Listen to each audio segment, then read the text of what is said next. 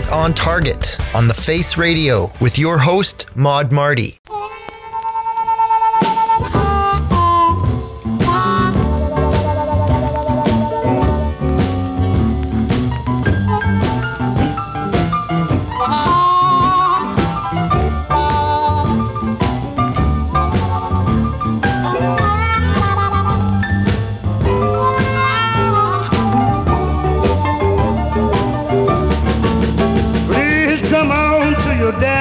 And explain yourself to me, because I ain't you man and wife trying to start a family.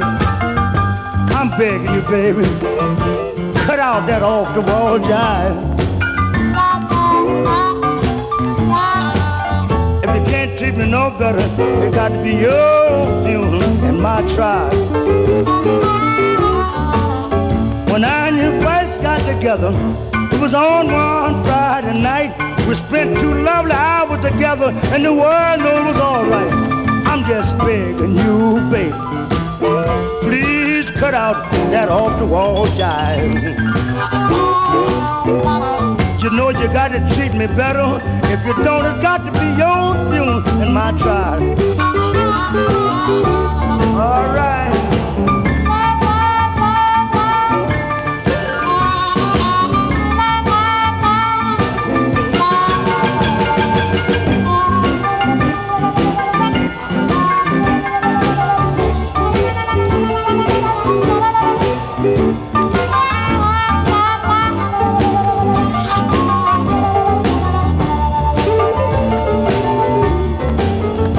The Lord made the world and everything was in it. The way my baby love is a solid sinner. She can love to heal the sick, and she can love to raise the dead. You might think I'm joking, but you better believe what I say. I'm begging you, baby, cut out that off-the-wall jive. You got to treat me better. It got to be your funeral, my tribe.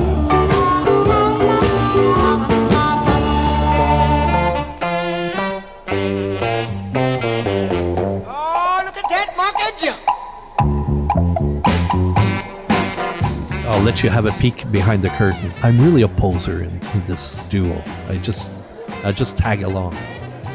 Welcome to On Target, where I spin Northern Soul, Mod Beat, Rare Groove, and Forgotten Gems, all on vinyl, all at 45 RPM. I'm your host, Maud Marty. And yes, I finally have Parka Pat as a guest on the show, doing another special interview episode. We cover a lot of stuff, so I'm going to jump right into it. The track I started the show off with at the top there was Sonny Boy Williamson, Your Funeral and My Trial, which came out in the US on the Checker label. I played it for you on the Canadian Rio label. And Patrick is going to play some pretty excellent stuff for you. If this episode makes you uncomfortable in any way, just remember that Patrick and I are very, very good friends. And even though his words sometimes cut like a knife, I still love the man.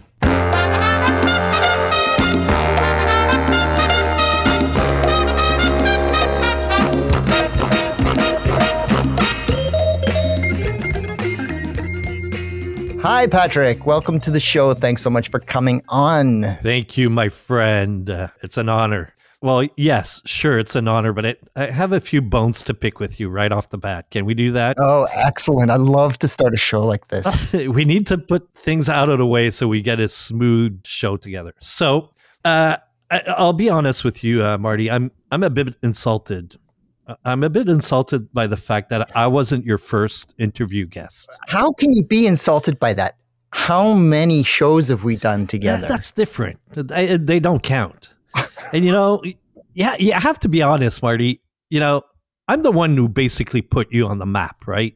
How do you figure that? Well, outside of rural Manitoba, you weren't really known, Maybe like little pockets like in Cut Knife, Saskatchewan, you maybe have a few people listening. But I'm the one that put you on the map and made you a big star. Okay, if that makes you feel good, then you go with that.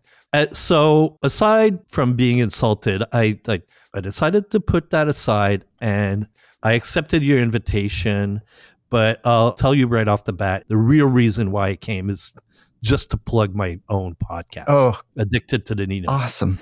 So, so I want to invite your listeners to a little game. Oh, geez. So a little drinking game. So they can pick out their favorite libations, and every time I'm gonna plug my podcast, they Okay. grab a shot. And I guarantee you, by the end of this show, your dozen or so listeners are going to be very, very drunk. Man, you're hurting my feelings. Second of all, you know, there's no secret here. We're best friends, and we've been every time we've recorded together. Everybody tells us we sound like an old married couple. That's true.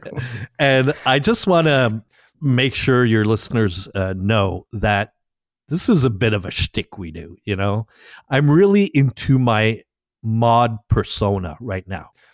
You know, I'm wearing a genuine M51 US issued parka as we speak. This is my mod persona. And if you want to hear the real Patrick Foisy, go and have a listen to Addicted to the Needle, the podcast where a vinyl addict meets his dealer. Shot.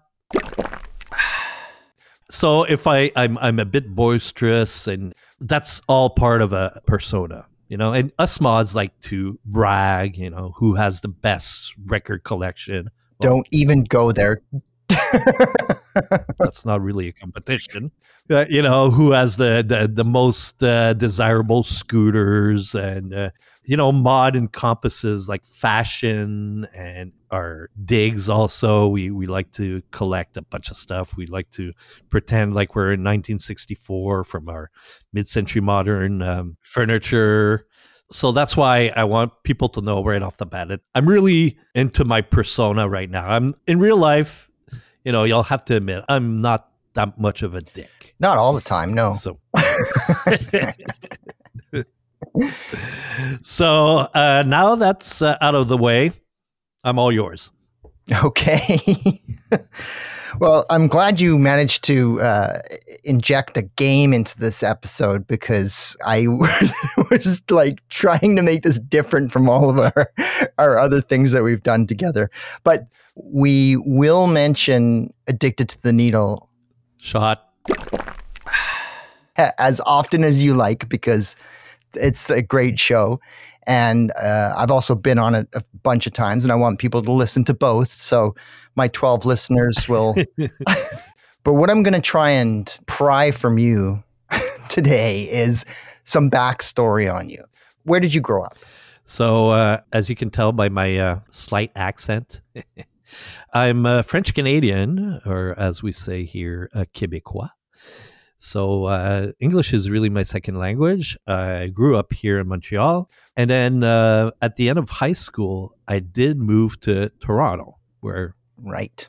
I sort of perfected my English to what it is now. Working at McDonald's? I did work at McDonald's, and that's how I bought my first pair of Doc Martens. So that's really when, you know, the mod thing all started for me. I did have a friend in Montreal who had a brother that was really into The Who. So he introduced me to Quadrophenia, and he was a neighbor about 5 houses down. And both our fathers worked for IBM. So the fathers knew each other. We lived 5 houses away, and he's the one who really introduced me to mod culture. And then unfortunately, he moved to Toronto. Oh, did you meet him when you were in high school? Yeah, Okay. exactly. So he moved to Toronto. He's Anglophone, but his parents insisted he go to a French school. So he went to the only private French school around Toronto, and I followed him a year or two later, and I went to the only public French school in Toronto, Etienne Brûlé. So the friend I'm talking about is Greg, and we both pursued our, you know, sort of knowledge of the mod culture in Toronto together. And he gave me my first really thin tie that I still own, Yeah. actually. And he wasn't as dedicated as I was, but he was more into the music than anything else. So I basically was the only mod in my high school. There was one other mod. He got out of the scene and sold me his parka. So that's how I got my first parka, which I still own, my first M51. So that's when I really got into it. But I was really an island of one in a French high school in Toronto. I can relate to that. And when I moved back, it was even worse. It's kind of weird that I was walking around when I started college in my parka with a patch on the shoulder of the Canadian flag crossed with the Union Jack, when you're really in Quebec, where Oh, yeah. it's a bit frowned upon for a French speaker of wearing, since the French lost the war. Yeah. I mean, anybody wearing those patches would get sideways glances in Quebec. Oh, in my French college, some people were, I got Yeah. frowns. So, but, that's what a mod is. You don't care what people think. Yep. You're proud. And I was the only one walking around in a suit. But that's what mod is all about. That's what a face is about. Yeah. You don't care. You're forward thinking, and you're. And the one thing that I've learned is that it is lonely being a face. Like, you are, the whole point, like you're saying, is to stand out from the crowd, to be unique, but that does set you outside of the groups, the people there. You'd have your own clique that's just you. It's hard. Right. And it's not like Montreal didn't have a healthy mod scene. It did. We're talking about, I started getting into the scene in Toronto in around 1987, moved back around 88, 89. And it's not like there wasn't a healthy mod scene in Montreal. It's just that if you don't know about it, there's no way you can find it. Right.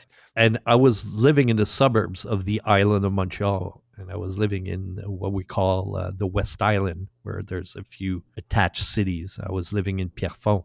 And, it's not like I could go to a weekender in Pierrefonds. No. You can't think about Did you it. go to shows? Like, did you try and see bands that might fit into the whole mod thing? So what I was really into when I got into Toronto and then back to Montreal was ska, the two-tone era ska. A familiar story. It was a mix of Quadrophenia and, my first ska album was, it's between This Is Ska and the first Specials album. Yeah. And that was our reference. That was my foray into it as well. Like, the first Specials album was my introduction to two-tone, and I was addicted to it, like just completely addicted. To the needle? Oh, I saw you going there, and then I You froze. That's why. I know, I was going to say To the Needle, and then you went and said it anyway. So how many hours do you think you spent looking at that, LP cover? Oh, so many. The Specials. It's you dissected everything. Yeah. And everything about Walt Japsko too, like the little figure that's Right. there, the two-tone label, right? Walt Japsko is like so cool and so graphic, and like it really drew you in, and everything you'd see, like if you go into a record store and if it had Walt Japsko or the checkerboard strip or something on it, you went straight to it. And if you want to hear a good story, I had a very rare pin of Walt and the Beat Girl. Oh, cool. On a scooter. Oh, yeah. And that was for some reason, a really rare pin, and I don't remember how I found it. Too cool. Yeah, because I do know the image that you're talking about, but I've never seen it as a pin. Right. So about 15, 20 years ago now, in Montreal, the English Beat, or as our UK friends call them, the Beat, came into town. And I remember I had a date back then that I invited to go see the show. And we decided to show up early. We didn't have tickets. We showed up early and we decided we'd go to the venue, buy some tickets, go have dinner, and then come back and see the show. So I show up to the venue before anything was really happening. And it was like on the second floor. So I'm trying to find the ticket counter and I walk up to the second floor and I come face to face with Dave Winkling. Oh. And he goes, "Can I help you?" I go, "Hey, Dave, I'm coming here to see you. It's me, Pat. I'm here to buy tickets. Can I buy tickets?" And he doesn't even answer me, and he spots that pin on my parka. He goes, "Oh my God, that pin is so rare. I'm thinking of starting a website with rare pins from the two-tone era. Can I give you my email? You can send me a picture." And I'm like, and I just go on my parka lapel, I guess. Yeah. Take it off and hand it to him. Wow. And he goes, no, I can't accept it. No. I go, "Dave, I insist." So he decided to put me on the VIP list. I was going to say, did he sell you the tickets at full price after that? No, he gave me tickets, a pair of tickets. So nice. So anyway, back then you didn't have the internet, You had zines, which I was a big fan of yours. Yeah. You know that. Kindernacht. If anybody out there remembers. Yeah, don't forget to buy the new comic. Yeah, Shadow Company. I even wrote you a fan letter. Yes, which I keep meaning to try and find. I have a box full of all my fan letters here, and it's in there somewhere, I'm sure. I keep forgetting to look for it. Probably. So we didn't have much ways to get in touch with other mods unless you were like walking downtown and then you cross paths with another parka wearing fellow. But I did have one close friend in the West Island, Frank Hogan, and he was the only black skinhead probably in the province. And he was really into the Oi scene, and we connected over the ska and reggae. Yeah. So we did go to shows together, but most of the mod scene was really into the garage side of it. Really? That's interesting. That's very different from BC. Well, I kept going to ska shows. Yeah. There was a cool band here called the Kingpins. One of my favorite Canadian ska bands. Oh, yeah. I just saw them a few weeks ago. They reunited, and it was great. Well, do you remember the first compilation called All's Canadian Club? Absolutely, I know that. Yeah. Well, on the cover is really cool. It looks like sort of a Mountie wearing like cherry docks skanking. Yep. Yeah. But if you flip it was a CD back then. If you flip the CD, there's a photo of a bunch of skinheads sitting on a bench, and Frank is in the picture. Oh, cool. Yeah, so ska was big in the city, and it was separated between, I guess, the ska and the garage scene. And when I was a teenager, if you asked me on Monday what I was, I'd say a rude boy, and then on Tuesday, I'd be a mod. So I'd be flipping back and forth. Yeah. And I guess I've been doing that ever since. They're so closely connected. It's almost just the music that you're listening to, right? Like rude boys dress up in suits and maybe, wear a pork pie hat. But I mean, mods can be a lot more flamboyant with their extras, like cufflinks and tie pins and things like that. But it's still dressing up sharp and listening to cool music.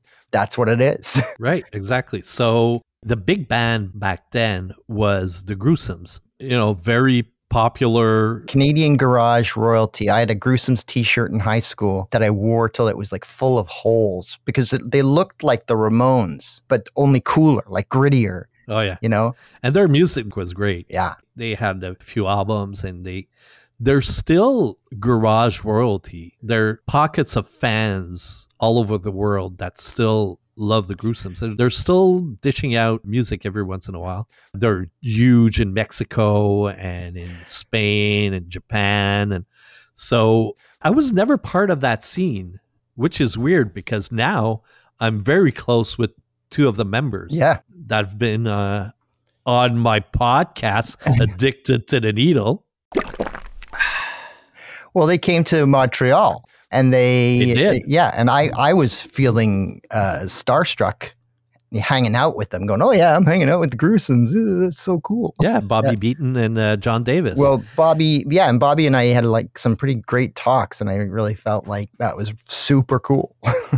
Oh, they know their music, and luckily during Halloween, I emceed their show, and I was a DJ for their show.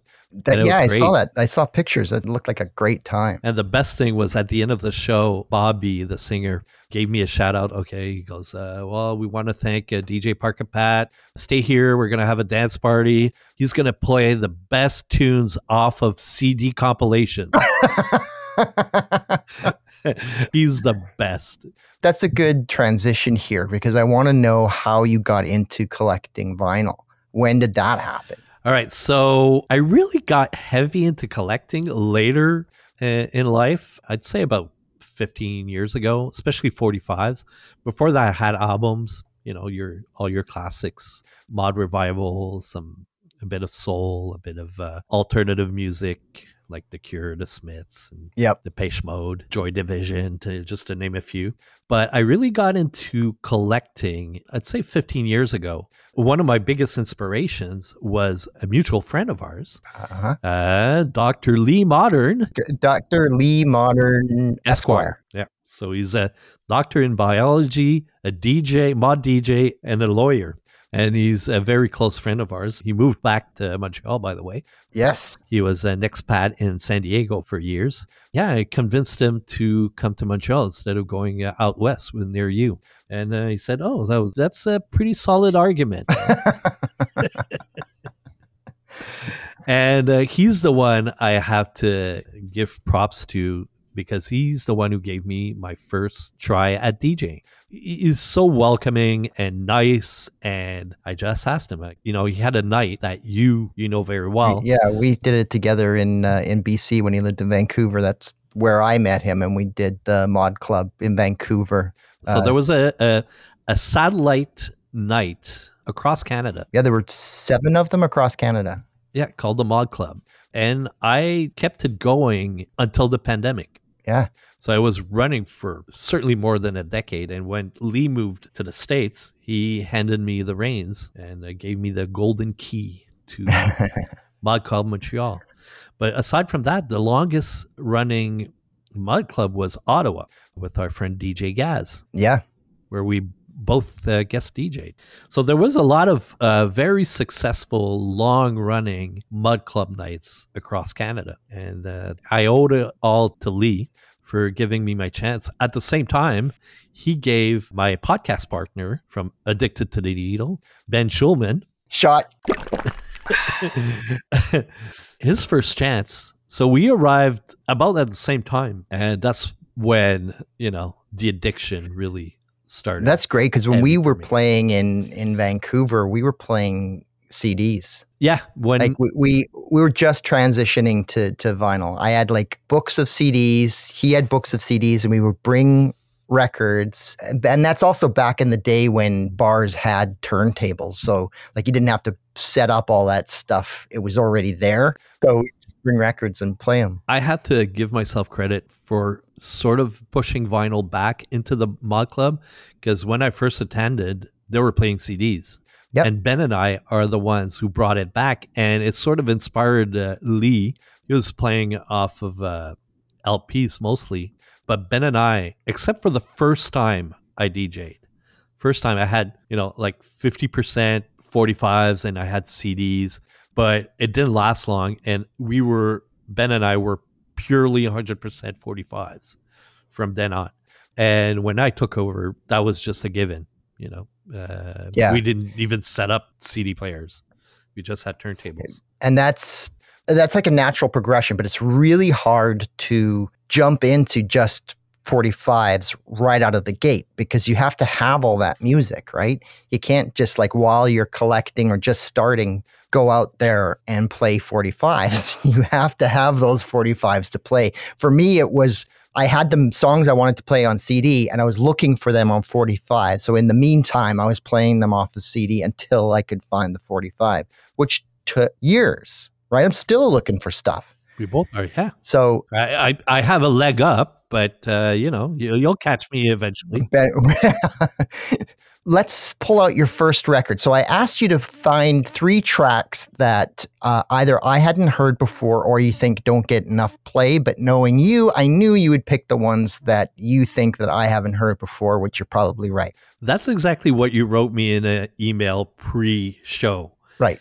And at the end of the email, you said, don't overthink it. And of course, I did listen to you and I obsessed over it. I know you. So I added a few criteria to what you asked me. So you asked me for something rare. So you made it even harder for yourself. Of course I did. That's awesome.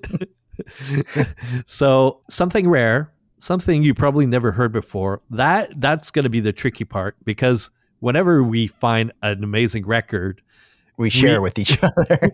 We don't share with each other. We try to out-cool each other. Look what I got. Exactly. There's a bit of a one-upmanship. We want to brag to each other. That's basically it. We want to show the other off. So, the most rare stuff and desirable stuff you've heard already. Perhaps. Prove that wrong. That's the hard part. Now, one of the other criterias that I insisted on was to make you jealous. Of course. And I think I have a few aces up my sleeve that might work. And one of them, when we talk rare, wasn't on Discogs and wasn't on YouTube until I put it there. So I think I can check that box of rare. Now, funny enough, it's not the most expensive one. It's quite a cheapie, but it's rare. Now, the other criteria that I insisted on was I wanted tracks that I define as mod, in my view, also that represent me. Now, I'm going to ask you that question. I want to see if you paid attention to your mentor. And previous times we DJ'd together. Now, what are 2 things I look for every time in a tune that I go crazy over? Drum breaks. 1, ding ding. Hand clapping. 2, yeah, you got it. So A+ for that. Woo! I'll send you the certificate in the mail. So, that being said, my first tune, that's the one I put on YouTube. It wasn't there before. So it's Gene Martin, Let's Moan. Ooh. It's on Redford Records, and I think it's the only record that came out on that label. Now that makes it even more scarce. Yeah. And it's from 1964. So it's sort of a R&B, blue-eyed soul, and it has 1 or 2 of the elements I pride myself on. And, of course, you have a promo copy. Yes, I do. Yeah, and if you go and search it out on YouTube, you'll see that my spindle is an Addicted to the Needle spindle. Drink again. All right, let's give it a listen. Is everybody ready for moaning? Well, do you really want to start moaning? Does everybody feel like groaning? Well, everybody, let's moan. If you're feeling bad and you're feeling sad, come and moan with me. Lose your misery. Just let it go. Cause don't you know you've got a moan? Hey, everybody, let's moan. Now raise your hand the best you can. Put it on your ear. Don't you have no fear. Just let it go. Cause don't you know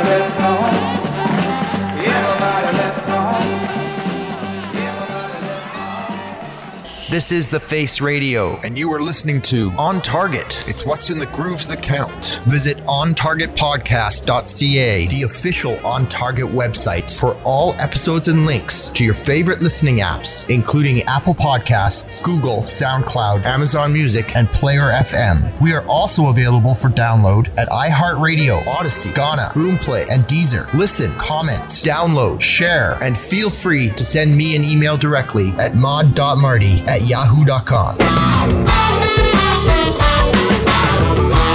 That was awesome. And yes, I'm jealous. It's totally my type of thing, which is obvious because you and I have exactly the same taste. Although where you look for drum breaks, I look for organ. So for me, it's organ. But that was super gritty, super R&B. Love the sort of talk intro, getting the crowd all riled up. Yeah, yep. I love an intro. And usually I put a record like that with a talk intro at a beginning of a set. So there's a cut between the two DJs. Yeah. And at the same time, although I do have a hype record that introduces my... And I copied you and have one. Those are perfect as, sort of an intro. And it marks a little pause between the two DJs. So that's a... DJ secret. A little DJ secret for those kids out there. Getting into it. Take notes. Well, I absolutely love that. I think, that's a really good example of the kind of stuff that we look for. We're not always looking for the rarest thing, right? We just like the music. We go for the song that we like, right? I mean, if it's super rare and super expensive, doesn't always mean it's good. Right. So that's an affordable one. And I also picked it out because I thought I'd dedicate it to you because, you're known as a moaner. You moan all the time. Whenever we're together, whining and moaning. And I'm Jewish. It's what I do. I complain. I'm glad you said it. Into my DNA. Because I have that same type of conversations with my podcast partner. So yes, because he's a moaner too. Oh, he is. But that's also part of what makes us an old married couple. Absolutely. So tell me a little bit about what the scene's like in Montreal nowadays. Well, there's the pre-pandemic scene and post-pandemic. I'm still trying to get stuff back on track after the pandemic. That's when my own night, the Mod Club, stopped. There's a handful of us, really, that are still sort of dedicated mods. The scooter scene is pretty decent because we have a great shop in town called Scooter. Yeah, that makes a difference for all you English speakers out there. Scootart. It sounds way better in French. There's a healthy ska scene here. I think the Montreal Ska Festival has been running for a dozen or so years. That's when I last saw the Kingpins, was at the Ska Fest. The Gruesomes just did another concert. So, there's stuff around, but I'm in need of a good soul night. Yeah. When Ben and we had started a soul night called Mess Around, and it was all a bunch of college kids. And I had to fall out with one of our partners. We were three, but it kept going until the venue was sold. So, aren't you trying now to do Montreal version of With It as well, or we did it a few times. It's not my own night, it's DJ Nico's night, so I don't have a say in that. But to have all the stars align is the hardest thing. There's no formula to having a successful 60s night. The most successful 60s night I ever guest DJ'd at, on paper, didn't make any sense, but for some reason it just clicked. I'm thinking of Save Your Soul in Baltimore, which is in the basement of a Lithuanian hall in a residential neighborhood, and it's been going on for more than a decade. It's huge, and it's huge. 200-300 people on a dance floor every month.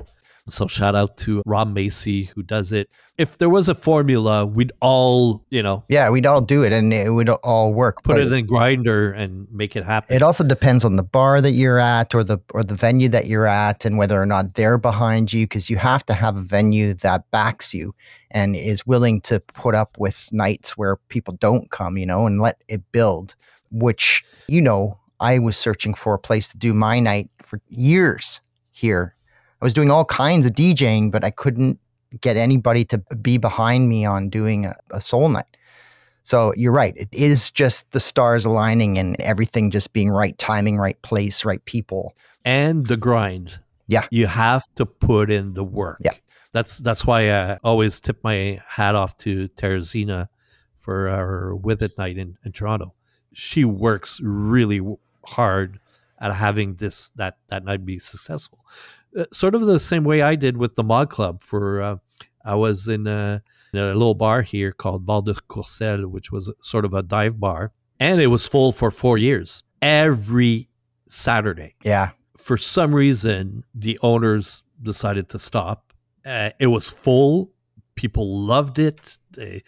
I can't explain it. And ever since then, like nights have been going down, and it's been a struggle. It's sad, but it's always looking forward and seeing if you can start a new night and don't give up. Like that's the thing that I've learned too. Is just, I'm not giving up. Like things don't work, just try something else because I'm not giving up. It's one of the reasons I did my Soul Club instead of having an event at a place. It's an event that can change venues. If the venue doesn't work out, if it doesn't hook there, then at least the name will stay with me. Yeah.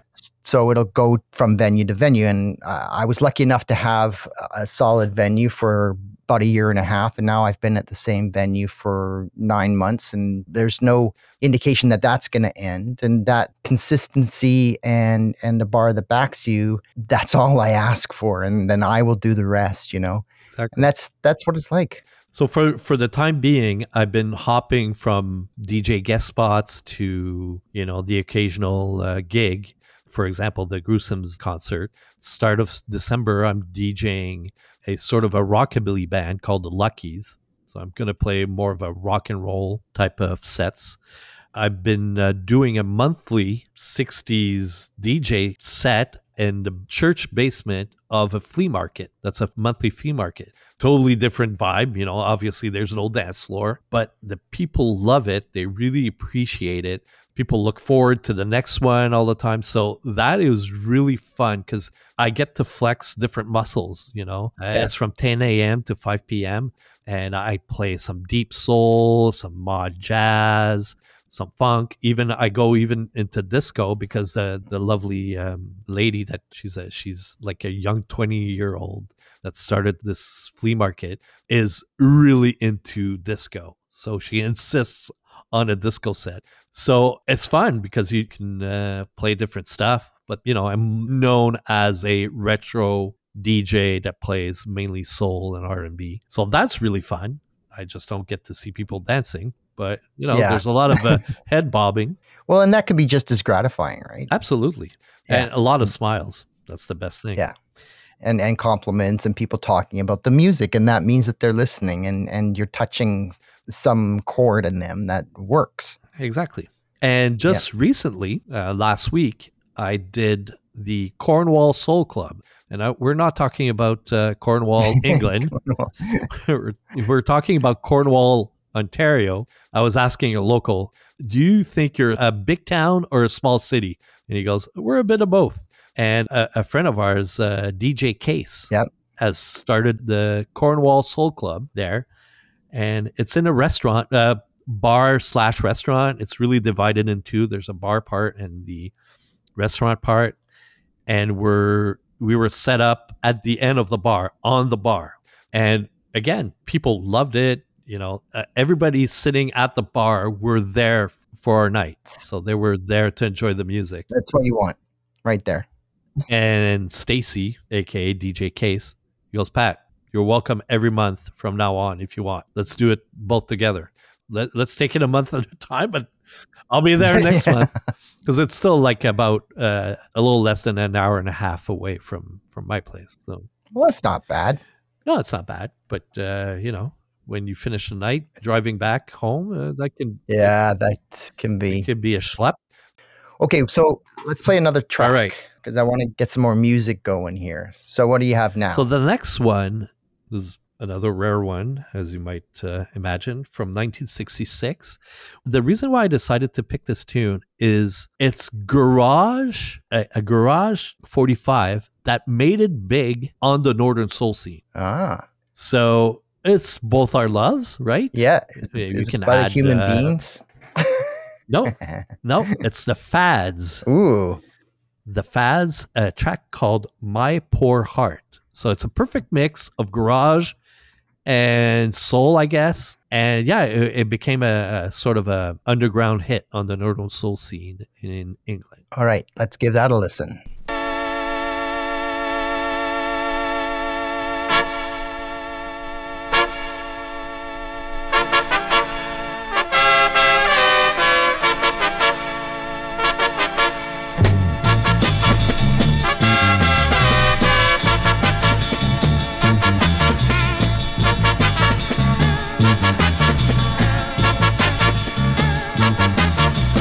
My poor heart has no future. My poor heart has no past.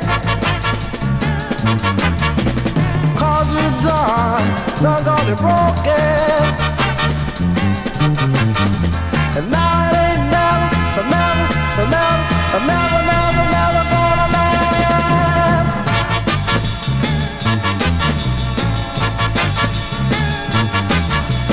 Teasing wants to walk down.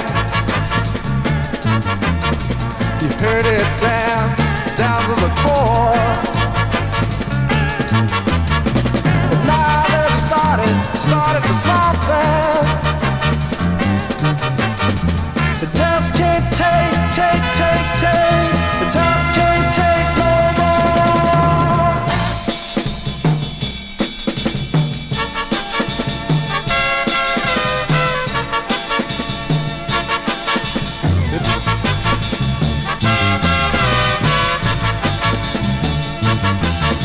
Your tricks, your lies, cheating games started it on its fall. Now there's no heart left to play. You shattered it through and through. And all because it made the mistake of falling in love with you.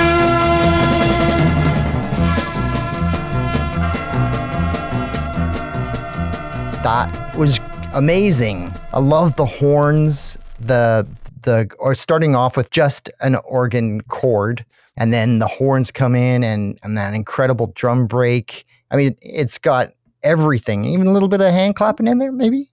It ticks all the boxes. Yeah. And you understand why it appeals to the garage aficionados and the Northern Soul scene, because it builds up just like the perfect Northern Soul track. Yeah, absolutely. And the horns also help. yeah. And the voice is almost secondary in this case. The voice isn't the strongest, but it definitely works with the music, and the music is so powerful that it all balances out in the end. So that was on the Temp-O record label. Tempo.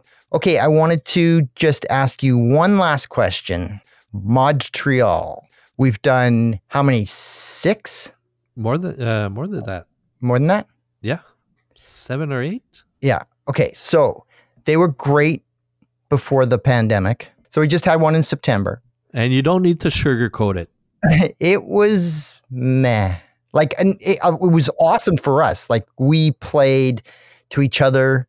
We had tons of great DJs from all over the place, but there was very little support from anyone else. Well, you're very diplomatic, so I appreciate that. I'm hard on you. You could easily be hard on me. None of this is your fault. Well, in a sense, it is, because let me jump back a few weeks before Montreal. So this summer, I got to tick the number one place on my bucket list, which was to DJ one of the biggest 60s events in the world, basically, the Yeye in Gijon, Spain. Right. Which they're not calling Euro Yay Yay anymore, right? It used to be called Euro Yeye, and they're celebrating their 30th year, I think, this summer. Wow. Well, you know me, Marty. I hate for you to bask in my glory, but I am an international DJ now. Oh, jeez. Like you needed to put that feather in your cap. So I'm really glad. It was absolutely amazing. The Spanish crowd is out of this world. It was really great. So we scheduled the weekender in the middle of our trip, my wife and I. So we spent 15 days in Spain. And as I'm sitting on the tarmac in Barcelona, in my seat on the plane, I decided last thing I'm going to do before the pilot asked me to turn off my phone is I'm going to change my profile picture on Facebook.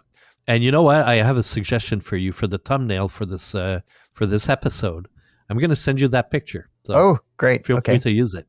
And during the flight, the 8-hour flight back to Montreal, I completely disappeared from Facebook.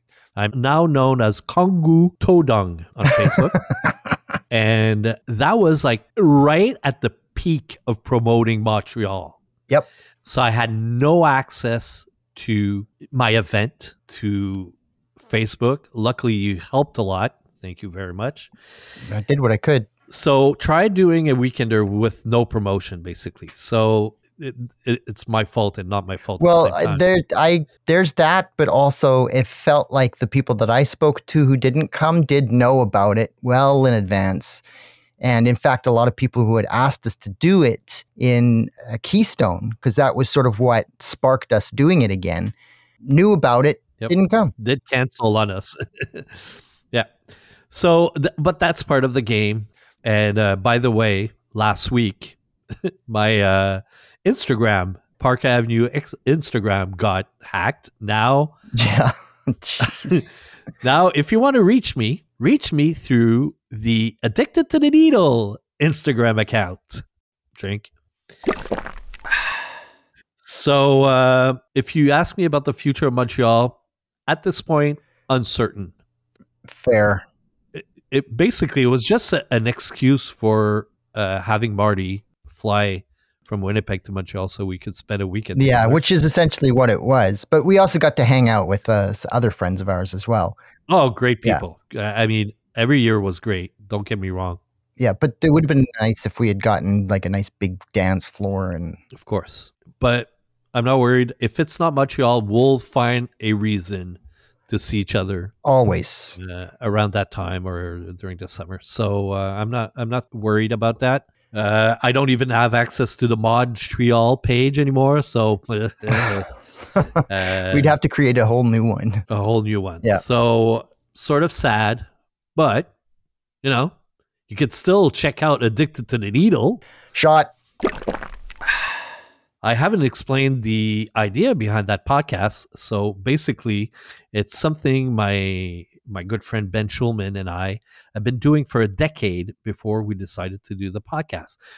He's a record picker, record dealer. He'd come over to my place every 2 weeks with a small record box full of rare soul and garage from the 60s, would sit in my basement and he'd play me records and I would buy it or not. And we'd talk about our lives.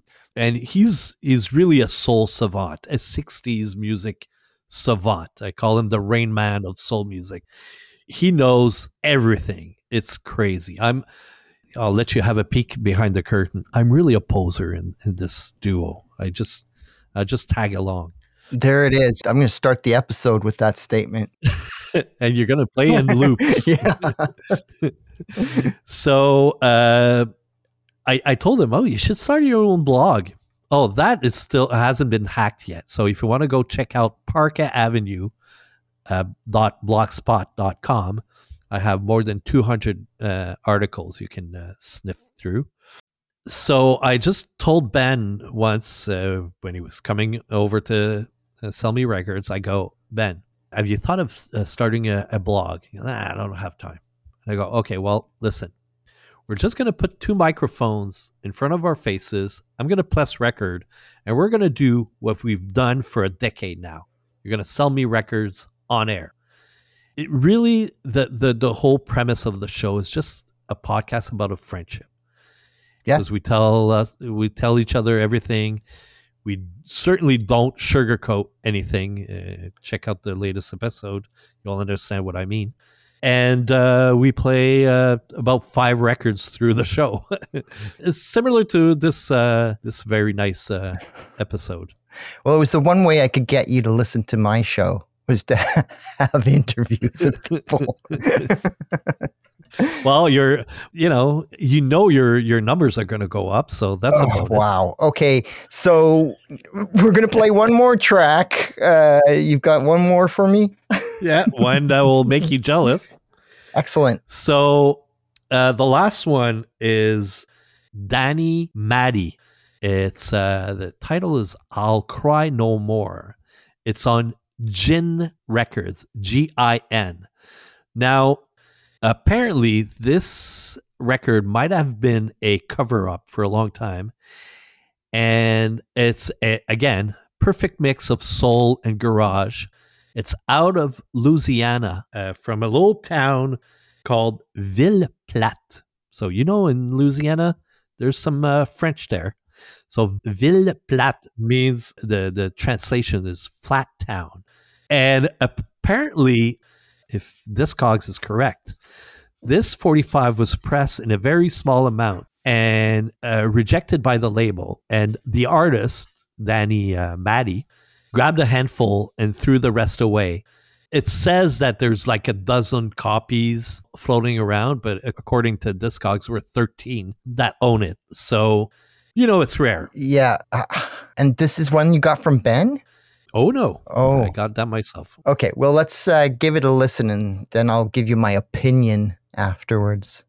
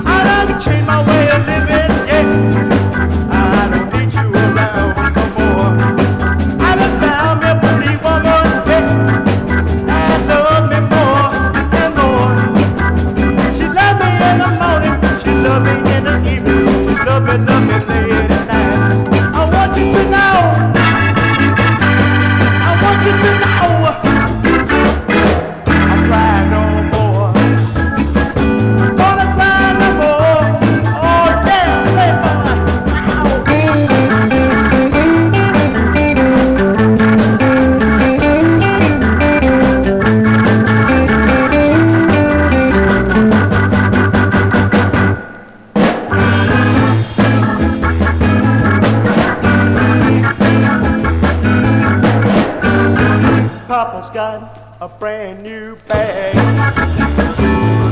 Yeah, yeah, yeah. Yeah, yeah, yeah. Out of my life, woman. I done changed you, baby. I don't need you around no more. Well, that has the organ. It has the organ that I love. It's there. And another great track. It's one of those things, though, that it's so rare that you'll play it, but nobody else will ever play it. Nobody will know it. Nobody will be able to buy it. You know what I mean? Like it's hard to get a track like that to get any traction, because if you can't find it anywhere, it's in like, oh, that's so good. I wish I could have that. Oh, well. And on to the next thing. So was it 3 out of 3? Yeah, I was a 3 out of 3. You nailed every one of those tracks. So you were jealous for everyone? Yes. You have me on an emotional roller coaster today. Well done. It hurts. Here's another another DJ tip for you. So take note. Yeah, I know you're not talking to me. Go ahead. So when you have a really rare record like that nobody knows, you just slip it in between two really known tracks. And so that way you don't lose the dance floor and people will go, oh, hey, I don't know this, but this is great. So a little DJ tip for you. Yes, that is definitely the way to play something like that. Yeah, for you, meaning the listeners of the show, because I already knew that. You know what? I could talk to you forever and ever, and I wish we could go on, but I do have a limited amount of time. So I just want to say thank you so much for coming on. I wanted to talk more about Parka Avenue, but we're out of time. So you just sent people to Parka Avenue. I want people to go and read your blog, because when we first met and I first found out who you were, I read everything that was on there. And I was a little bit, intimidated at first. But then I got to know you. And now you try to intimidate me? Well, you know the person behind the persona. Yeah. But and listen, Marty, I'll take you at your word. As you mentioned in your email inviting me on your show, I'll be happy to come back for part 2. Yes, we will do that. I do promise you we will do that. I just made that up and you just went along with it. Yep. I'm a yes and man. I have plenty more records to make you jealous. Yes, I do. I think it might be time for me to try and fish out some records that would make you jealous. All right. Well, you're welcome on Addicted to the Needle. All right. Challenge accepted. It'll take me a while to find them. Challenge accepted. All right. Thanks again. And we will have you back again. I promise. All right. Take care. All right. And we'll talk soon. See you soon. You are listening to On Target Dance Party Radio in England on modradiouk.net. That was an amazing episode. Another epic show. He introduced us to some pretty wild music that I had not heard before, and I'm sure you haven't either. Patrick mentioned that there were records that he had put up on Discogs and YouTube because they were just nowhere to be found. And so I'm going to end the show with one that I put up on YouTube and that I put up on 45 Cat and Discogs. It's by David Thorne.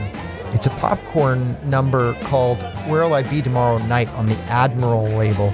So this is my little bit of rare vinyl to add to the sounds for today. This has been On Target with yours truly, Mod Marty. Join me every Monday at 9 p.m. Eastern Standard Time and every Tuesday at 9 a.m. on The Face Radio. And please visit thefaceradio.com and donate to get a free gift and help to keep the station on the air. Until next time, keep the faith.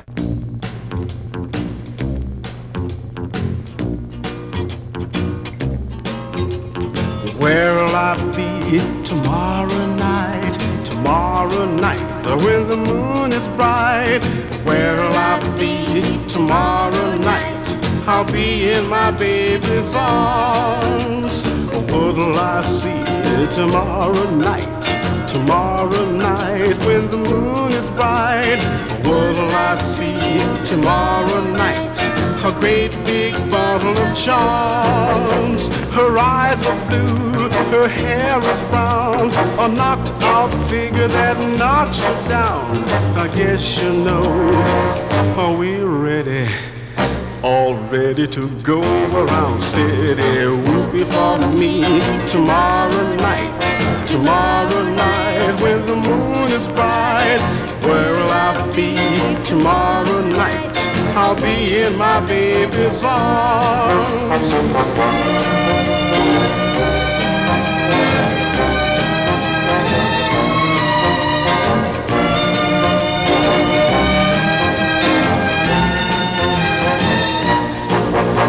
Her eyes are blue, her hair is brown.